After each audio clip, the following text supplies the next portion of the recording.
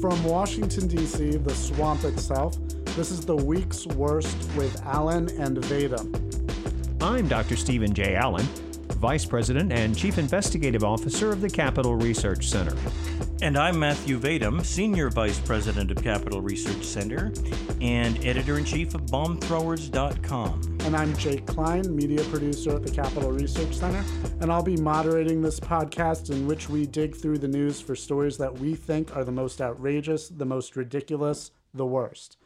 So earlier this week, former presidential candidate Hillary Clinton spoke to CNN's Christiane Amanpour at a Women for Women International event about her 2016 election loss and fighting to advance women's issues around the globe. She gave a number of controversial suggestions for why she lost to President Trump, saying outright if it weren't for the Comey letter announcing the reopening of her email investigation and Russian hacking, she would have won. So, Steve, Matthew, in your opinion, why did Hillary lose? Well, Hillary lost because she's Hillary. And by that I mean this is someone who is one of the most incompetent people we've ever seen in American politics who's been successful. But she's been successful by hitching her wagon to a star, Bill, and by manipulating the political process, getting lots of bribe money over the years, which I've documented in many of my writings, and just sort of pushing everybody else out of the way, sort of Klingon rules. If you assassinate the person above you, then you get to move up. And Hillary has been a practitioner of that kind of politics. So when it comes to getting out a message, formulating an idea, a basis for a campaign, figuring out how to bring people in to be a uniter, not a divider, at least among your partisans, all the things that a politician is supposed to do, she's terrible at, and she cannot run a competent political campaign. We saw that when she first burst onto the national scene in the 1990s with the Hillary Care campaign. She was in charge of the effort to redo the American healthcare system back then. And what was the result? The Republicans won control of Congress for the first time in 40 years. I mean, I remember growing up with having discussions with people about whether Republicans would ever get control of the House of Representatives, where that's just something that would not happen in our lifetimes. And thanks to Hillary, it did. And you had Newt Gingrich as Speaker, and you had Republican committee chairman, and all the things that have happened since then. That's because of Hillary, largely. And so then you go back to the 2008 campaign. She won the popular vote against Barack Obama. But her people didn't know how to run a presidential campaign in the primaries. They had their resources in all the wrong places, whereas the Obama people were very smart. And if they could go into an area and spend a little bit of money and get an extra delegate, they'd do it. Hillary's people didn't know where the delegates were, didn't know that at one point her campaign manager didn't know that California wasn't a winner-take-all state. And those kinds of things are important. It's like being a baseball manager and not understanding how baseball works. And then she runs in 2012, and what happens? Oh, she brags now that she won the popular vote. Well, you know what you call the person who wins the popular vote and loses the presidency? You call that person the loser. And when they do it because they don't know how to run a campaign based on the Electoral College, you also call them incompetent. Right, and I would agree with Dr. Allen. And I would add that Hillary is an egomaniac who has difficulty seeing borders, and she doesn't know how to behave appropriately. Like, for example, this is something that turned people off a lot, her cackle. Or she would call it her laugh, but it was more of a cackle. And it was very irritating and forced, and people tended not to like it. They thought that she was a phony, which she is. And she has a great deal of difficulty concealing that fact, whereas Donald Trump, for all of his faults, is a real guy, and what you see is what you get.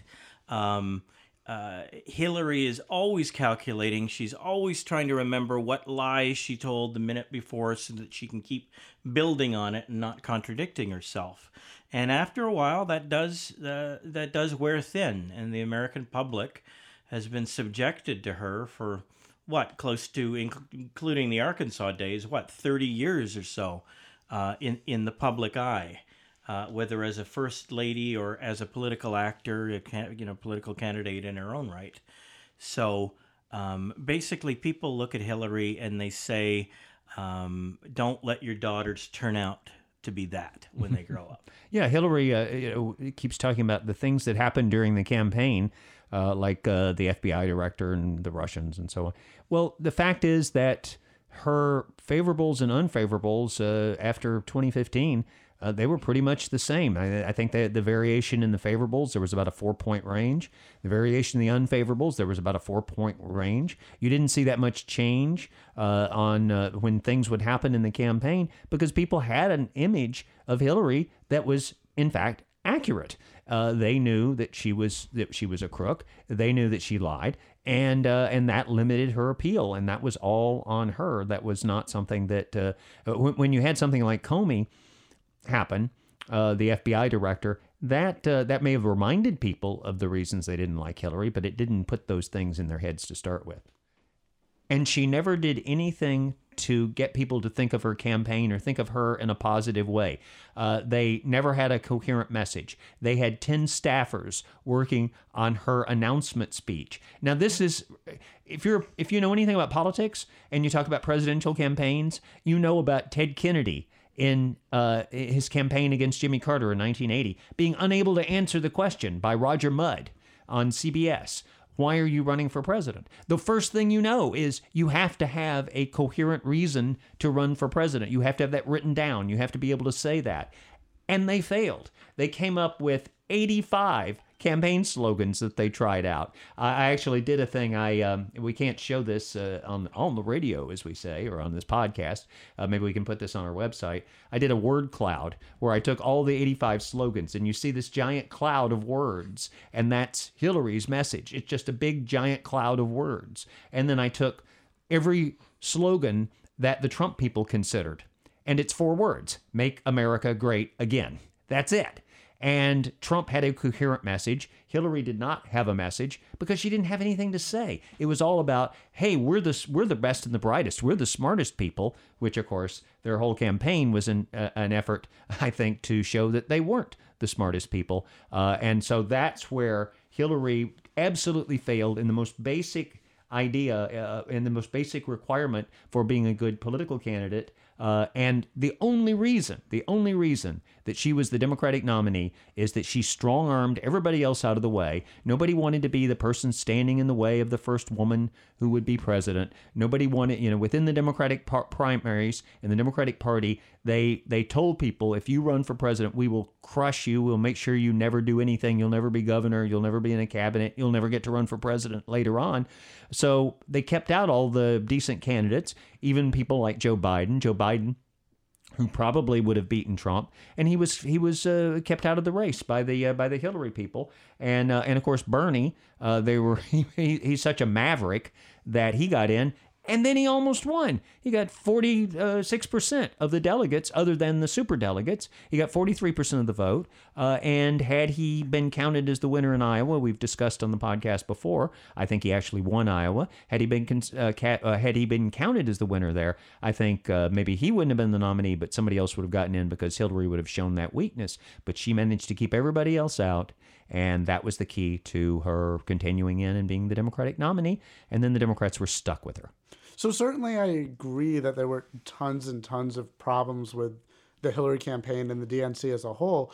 But by that argument, it could have been a landslide. Hillary Clinton did win the popular vote by about 3 million votes.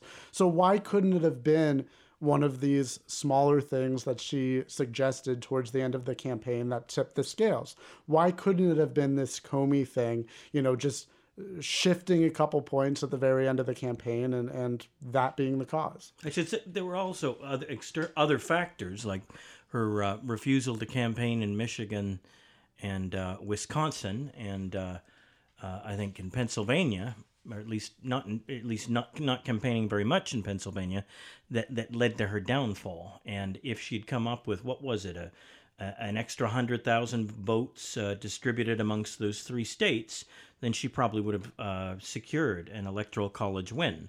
So it wasn't just about her message or her lack of message or her image problems. It was also just plain basic incompetence in terms of retail politicking. They did not put forward the get out the vote effort that they needed to. They took traditional democratic strongholds for granted, and in such a weird, wacky election cycle as last time, as in 2016, that was a really risky thing for them to do, and they lost that gamble. Robbie Mook, the campaign manager, had this idea that they would base it all on data. And how did people vote previously, and how would people vote based on identity politics and that sort of thing. Sort of the Obama approach. Right. And so you kept hearing about the blue wall. Well, that was based on how states voted in the past. Well, we've had situations in football and baseball where the AFC or the NFC would win the Super Bowl a few times in a row, or the American League or the National League would win the World Series a few times in a row. It doesn't mean anything. You have to look at the individual cases, and so they were depending on this blue wall, which was totally made up in their minds. I mean, there's no basis for it other than the fact that states do tend to vote somewhat the same from one election to another. But it was kind of a Maginot Line, wasn't it? Yeah, and Trump just avoided it. He went around it. And so you have a situation where Ronald Reagan comes in and wins in 49 states in 1984. Well, that didn't mean that Republicans were going to win. They won the next election, which they almost lost if they were way behind halfway through, and then they did lose the subsequent presidential election. So it doesn't mean anything, and yet that's what their strategy was based on. They had union people who were in Iowa and realized that Hillary was in trouble in Michigan, key state, and packed up their bus, and they were headed to Michigan, and the Clinton people said, you get off that bus and you turn around and you go back to Iowa because we've got this great campaign strategy. So you're absolutely right that they didn't have touch with the people. Bill, by the way, Bill is much better politician than these people. And they kept telling him, well, your anecdotes don't match our data. And that's what they kept telling Bill Clinton, who, did get elected president a couple of times, you would think, and it was largely his campaign strategy that got him there to the White House. So you'd think they would maybe listen to him, but they didn't. So the proof that it wasn't these intervening events that were overwhelming in all of this is that you could have predicted this if you had looked at Hillary's numbers a year before the election, and you looked at them the day before the election, you looked at them in the exit polls, you'd see consistent patterns. There would be a little bit of movement. So 2 or 3, 4 points. I understand it's important in a close election. By the way, I always point out when they say she won the popular vote that the right-of-center candidates total got more votes than the left-of-center candidates. So if they want to brag about Hillary winning a plurality, then the people on the other side get to brag that more people actually voted for right-of-center candidates. You're including Libertarian Gary Johnson. Including Gary Johnson, the Constitution Party, and so on. And then on the other side, you had the Green Party, and you had the Peace and Freedom Party in California, and so on. But the point is that the James Comey event and the FBI director, Hillary supposedly blamed this privately, her loss, on the FBI, the KGB, meaning the Russians, and on the rise of white nationalism. That's what's reported in the book Shattered by the folks from Politico, which is a pretty good book inside the Clinton campaign. Doesn't have anything at all to speak of on the Trump campaign, but it's all about the inside the Hillary campaign, who of course they expected to win. But what they found is that one of the things was the FBI director. Well, what did the FBI director actually do? He laid out the case for why Hillary should be indicted, all of which was true, all of which we now know. If anything, we now know it to be worse than we knew at that time. And then he didn't indict her. He said that no prosecutor would take this case. Well, right. He added a new element to the legal test that you had to show specific intent. Specific intent. That's right. Right. And with regard to carelessness with classified documents. Right, and you have to show no such thing, because if you get drunk and leave your classified documents sitting on a park bench in You're in DuPont trouble. Circle, then you can be sent to prison for that because you are supposed to be very careful with classified documents. I would compare it to a drunk driver. If you get drunk and you kill somebody as a drunk driver, you don't necessarily intend for that person to die, and yet you're still held responsible because you did have the intent to drink all that alcohol. And in this case, Hillary, in order to cover up, apparently, I mean, that's the only explanation that's ever been put forth that seems reasonable, to cover up the pay-for-play operation with the Clinton Foundation and the various other elements of corruption that she's been involved in, she decided to steal 66,000 government documents, those being the emails, and then put them on her server. But the server was just the way she carried out the crime. I've compared it to if she pulled a truck up to the entrance of the State Department and they carried out all the cabinets and then put those in her basement. That's still stealing government documents, and that's what she was doing. So clearly she's guilty. All the people who said lock her up are correct to say so. And it was amazing that the FBI director who let her off the hook, of course, he's the guy now. That's the way it works in Washington. He's the guy that all the Democrats are blaming for having cost her the election. All right, well, what about the Russian hacking, though? She made a point in this interview that within 2 hours of Trump's Access Hollywood tape leaking, the famous tape where he's on the bus with Bully Bush and he says, quote, I think, quote, I don't have it in front of me, grab him by the pussy or grab her by the pussy or something to that extent. You're talking about the Bush tape about grabbing by the pussy. Yes, but anyway, within 2 hours... Just so we're clear on that. Yes. Yeah, well, and that's, by the way, him bragging about his appeal as a celebrity and as someone who's a billionaire. And it's kind of it's a gross way to describe it, but it actually is pretty accurate about things. He didn't. Well, yeah. And that was 11 years ago and so on. But let's go ahead. Well, so be it. But her point was within 2 hours of that tape coming out, WikiLeaks started putting out the Podesta emails. And of course, it's general consensus now that WikiLeaks was provided those emails by the Russian government. Well, there's no actual evidence of that, but that a lot of people say it, and they've said it so many times that they've made a lot of people believe it. There is no hard evidence. I do have a tendency to trust Assange and think he doesn't have a reason to lie given his history. Having said that, I mean, even Trump, who was, the biggest critic of the idea that WikiLeaks was colluding with Russia, or perhaps not intentionally colluding, but got it from Russia. Even he, since becoming president, has come around to the view that, yes, there was Russian hacking in the campaign. Well, there's always Russian hacking. I mean, it's a matter of proportion. Russians, a hostile foreign government. They're always trying to interfere with elections, try to swing them in their favor. Mm-hmm. So, the question is not whether they had some cyber criminals hacking away at computer networks. The question is whether they did anything that actually affected the outcome of the election. And on that point, I think there's zero evidence that they did anything that had any impact on the election itself. Yeah, and I would encourage, just to be clear on that. Yeah, I would encourage people to actually read the non-classified report that purports to say that the Russians were, did change the outcome of the election in some significant way, meddled in the election. It's kind of a joke because they talk in there about things like Russia helping using social media to get out the idea that Hillary is dishonest.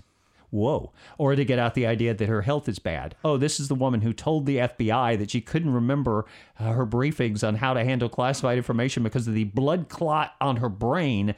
But, oh gosh, it's a lie to say that she had some health problems. Then there was also another report I read that, oh my God, Russia used Sputnik, which is a website, a media, a news agency, and RT, Russia Today, to plant all sorts of insidious stories in the American media. Well, nobody watches Russia Today or accesses the Sputnik website in the United States. Most people have never even heard of them. You would think that if you were trying to actually wage a campaign of influence for or against a candidate, you would want to get your stories into media that people consume. Yeah, and we know, for example, that ABC News is a part of a company that's business partners with the Communist Chinese, the people who've killed more of their own citizens than any other government in the history of the world, and they run all these soft stories about how wonderful the Chinese are all the time.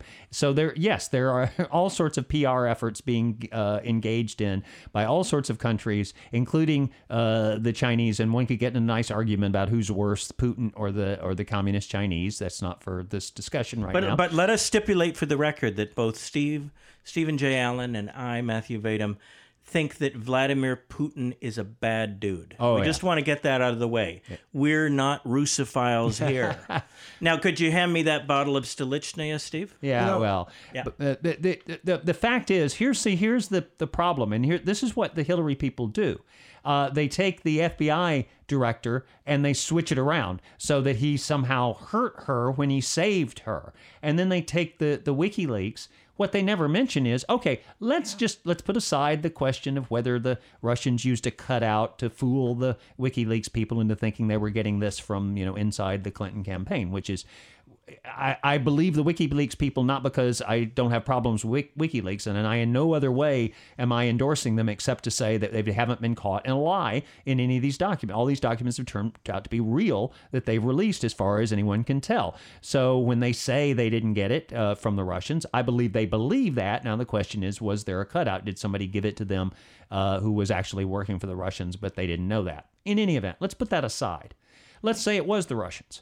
What was in this material? What was in the material was that CNN was leaking questions for the debates to Hillary, that reporters from everything from ideological outlets like the Huffington Post to supposedly non-ideological outlets like Politico, that these reporters were kissing up to the Clinton campaign. They were coordinating their stories. They were having secret meetings, dinners at John Podesta's place with all these big shots from the media that they didn't report on. So that's unethical. And then you get into things like the Clinton Foundation, the things that were revealed about the Clinton Foundation, funny stuff going on there. Bill Clinton's connection to countries around the world and the money that Bill Clinton was getting for the Clinton Foundation. You get stuff about Hillary's health. You get stuff about the fact that President Obama, apparently knew that Hillary was using this server, which provides a perfect explanation of why she was never prosecuted, because then you would have involved the President of the United States and it would have been an impeachable offense. So you start going through the WikiLeaks, the open borders, the statement. Remember, all the fact checkers, I wrote this up for our website, how all the fact checkers said Hillary that was being lied about when Donald Trump said she was for open borders. Well, she was for open borders. She said so to the Brazilian bankers paying her $225,000, and that's in the WikiLeaks. So all these things we found out, it's all corruption. It's all the Democratic National Committee conspiring with Hillary illegally to throw the election to Hillary over Bernie Sanders, where I believe it was 5 top people at the Democratic National Committee, the chairman, the executive director, the finance director, and so on, all had to resign because of this. And it was in WikiLeaks. So we wouldn't have known it. So I understand. We don't want a foreign government to be able to break in anybody, and there should be appropriate sanctions and things should be done to make sure that doesn't happen. First of all, the Clinton people did it through their own incompetence. Remember, John Podesta's password on his personal computer was password, or P@SSW0RD. That's the level of competence of these people. They ignored all the warnings from the FBI to do something about their security, and they essentially let this happen through their incompetence. But put that aside. That does not, if somebody breaks into your house because you didn't properly lock the door, that doesn't excuse them breaking into your house. Still, we need to be reminded that all this WikiLeaks stuff was stuff that we should have known about, and a lot of it we would have known about if we had honest media in this country, and it was the evil of the media, their corruption, their unethical behavior. That's what was revealed as much as anything from the WikiLeaks. Before we move on to the next topic, I wanted to make one more point about her suspicion over the timing of the leak of the Podesta email in relation to the Access Hollywood tape. which she also hinted, was a sign that it was definitely possible. She didn't say it was true, but hinted towards the possibility of there being collusion between Russia and the Trump campaign. But this is a ridiculous way to show that, because the Podesta emails, WikiLeaks had been saying for a period of time that they were going to have a big drop on this day. Big stuff was going to come out on this day. This wasn't a random reaction to the Access Hollywood tape. In fact, it was the Access Hollywood tape that, dropped out of nowhere on the same day that WikiLeaks said it was going to release this stuff. Right. And what was Hillary trying to say? That the WikiLeaks stuff was dropped to suck up all the media oxygen away from the Billy Bush that's pussy grabbing right, tapes? That's exactly what she was hinting at. Which is totally absurd. It's totally absurd, because that was announced, and in fact it seems like it was the exact opposite, where this unannounced tape drops immediately before this big expected planned leak from WikiLeaks. And we know that NBC News, in the person of Andy Lack and Matt Lauer, had the tape. They had it for some time, and we're sitting on it. We know that the Clinton campaign and their surrogates were making what now appear in retrospect to be references to what was at least the general idea of what was in the tape, as if they were laying the groundwork for the tape to be released. And the NBC News, instead of running the story, which would have been an honest thing, I guess, instead of running the story, they waited until the key moment in the election when they thought it would, in my view, they thought it would do the most harm. And then they gave it to the Washington Post so their fingerprints wouldn't be on it. Again, this is absolute media corruption. If you get a story, you don't give it to some other media source so that you won't be associated with that story. One of the things you do is stand by your story. All right, well, moving on to her next claim. She hinted that misogyny might have been a contributing factor. Now, she didn't say that was the single thing that turned the election, like she did for Comey and the Russian hacking. So that's why when people haven't been reporting this story, it hasn't been a part of the lead. But she did say that. She said she thinks it was a contributing factor. And to prove that misogyny is still a problem in this country, she then went on to talk a lot about the wage gap and how that proves there's still misogyny in this country. So do you think there's any credibility to the idea that misogyny damaged her? I'm surprised there isn't misogyny with Hillary Clinton being around, but... Look, the wage gap thing, of course, that's been, that's something that's a historical artifact largely. What we find is that in 147 of the 150 largest cities in America, females under 30 make more than males under 30. Females are now 60% of college students. So basically down the road, what you're going to find is women eventually will possibly make more than men. If they don't, it's going to be because women tend to choose to leave the workforce to have children in a way that men don't. Until the biology changes, I don't know that that's going to necessarily change. And whenever they come up with these wacky percentages that the woman only makes 70 cents or 68 cents for what every man makes, they're looking at all women. Right. So so that includes women who have taken 6 months off to nurse their newborn, or who are taking care of a sick spouse, and so on. Things that men in practice are less, obviously they're not going to be nursing their newborns. Right. But they're going to be, women are more likely to perform these sort of caretaking functions in our society.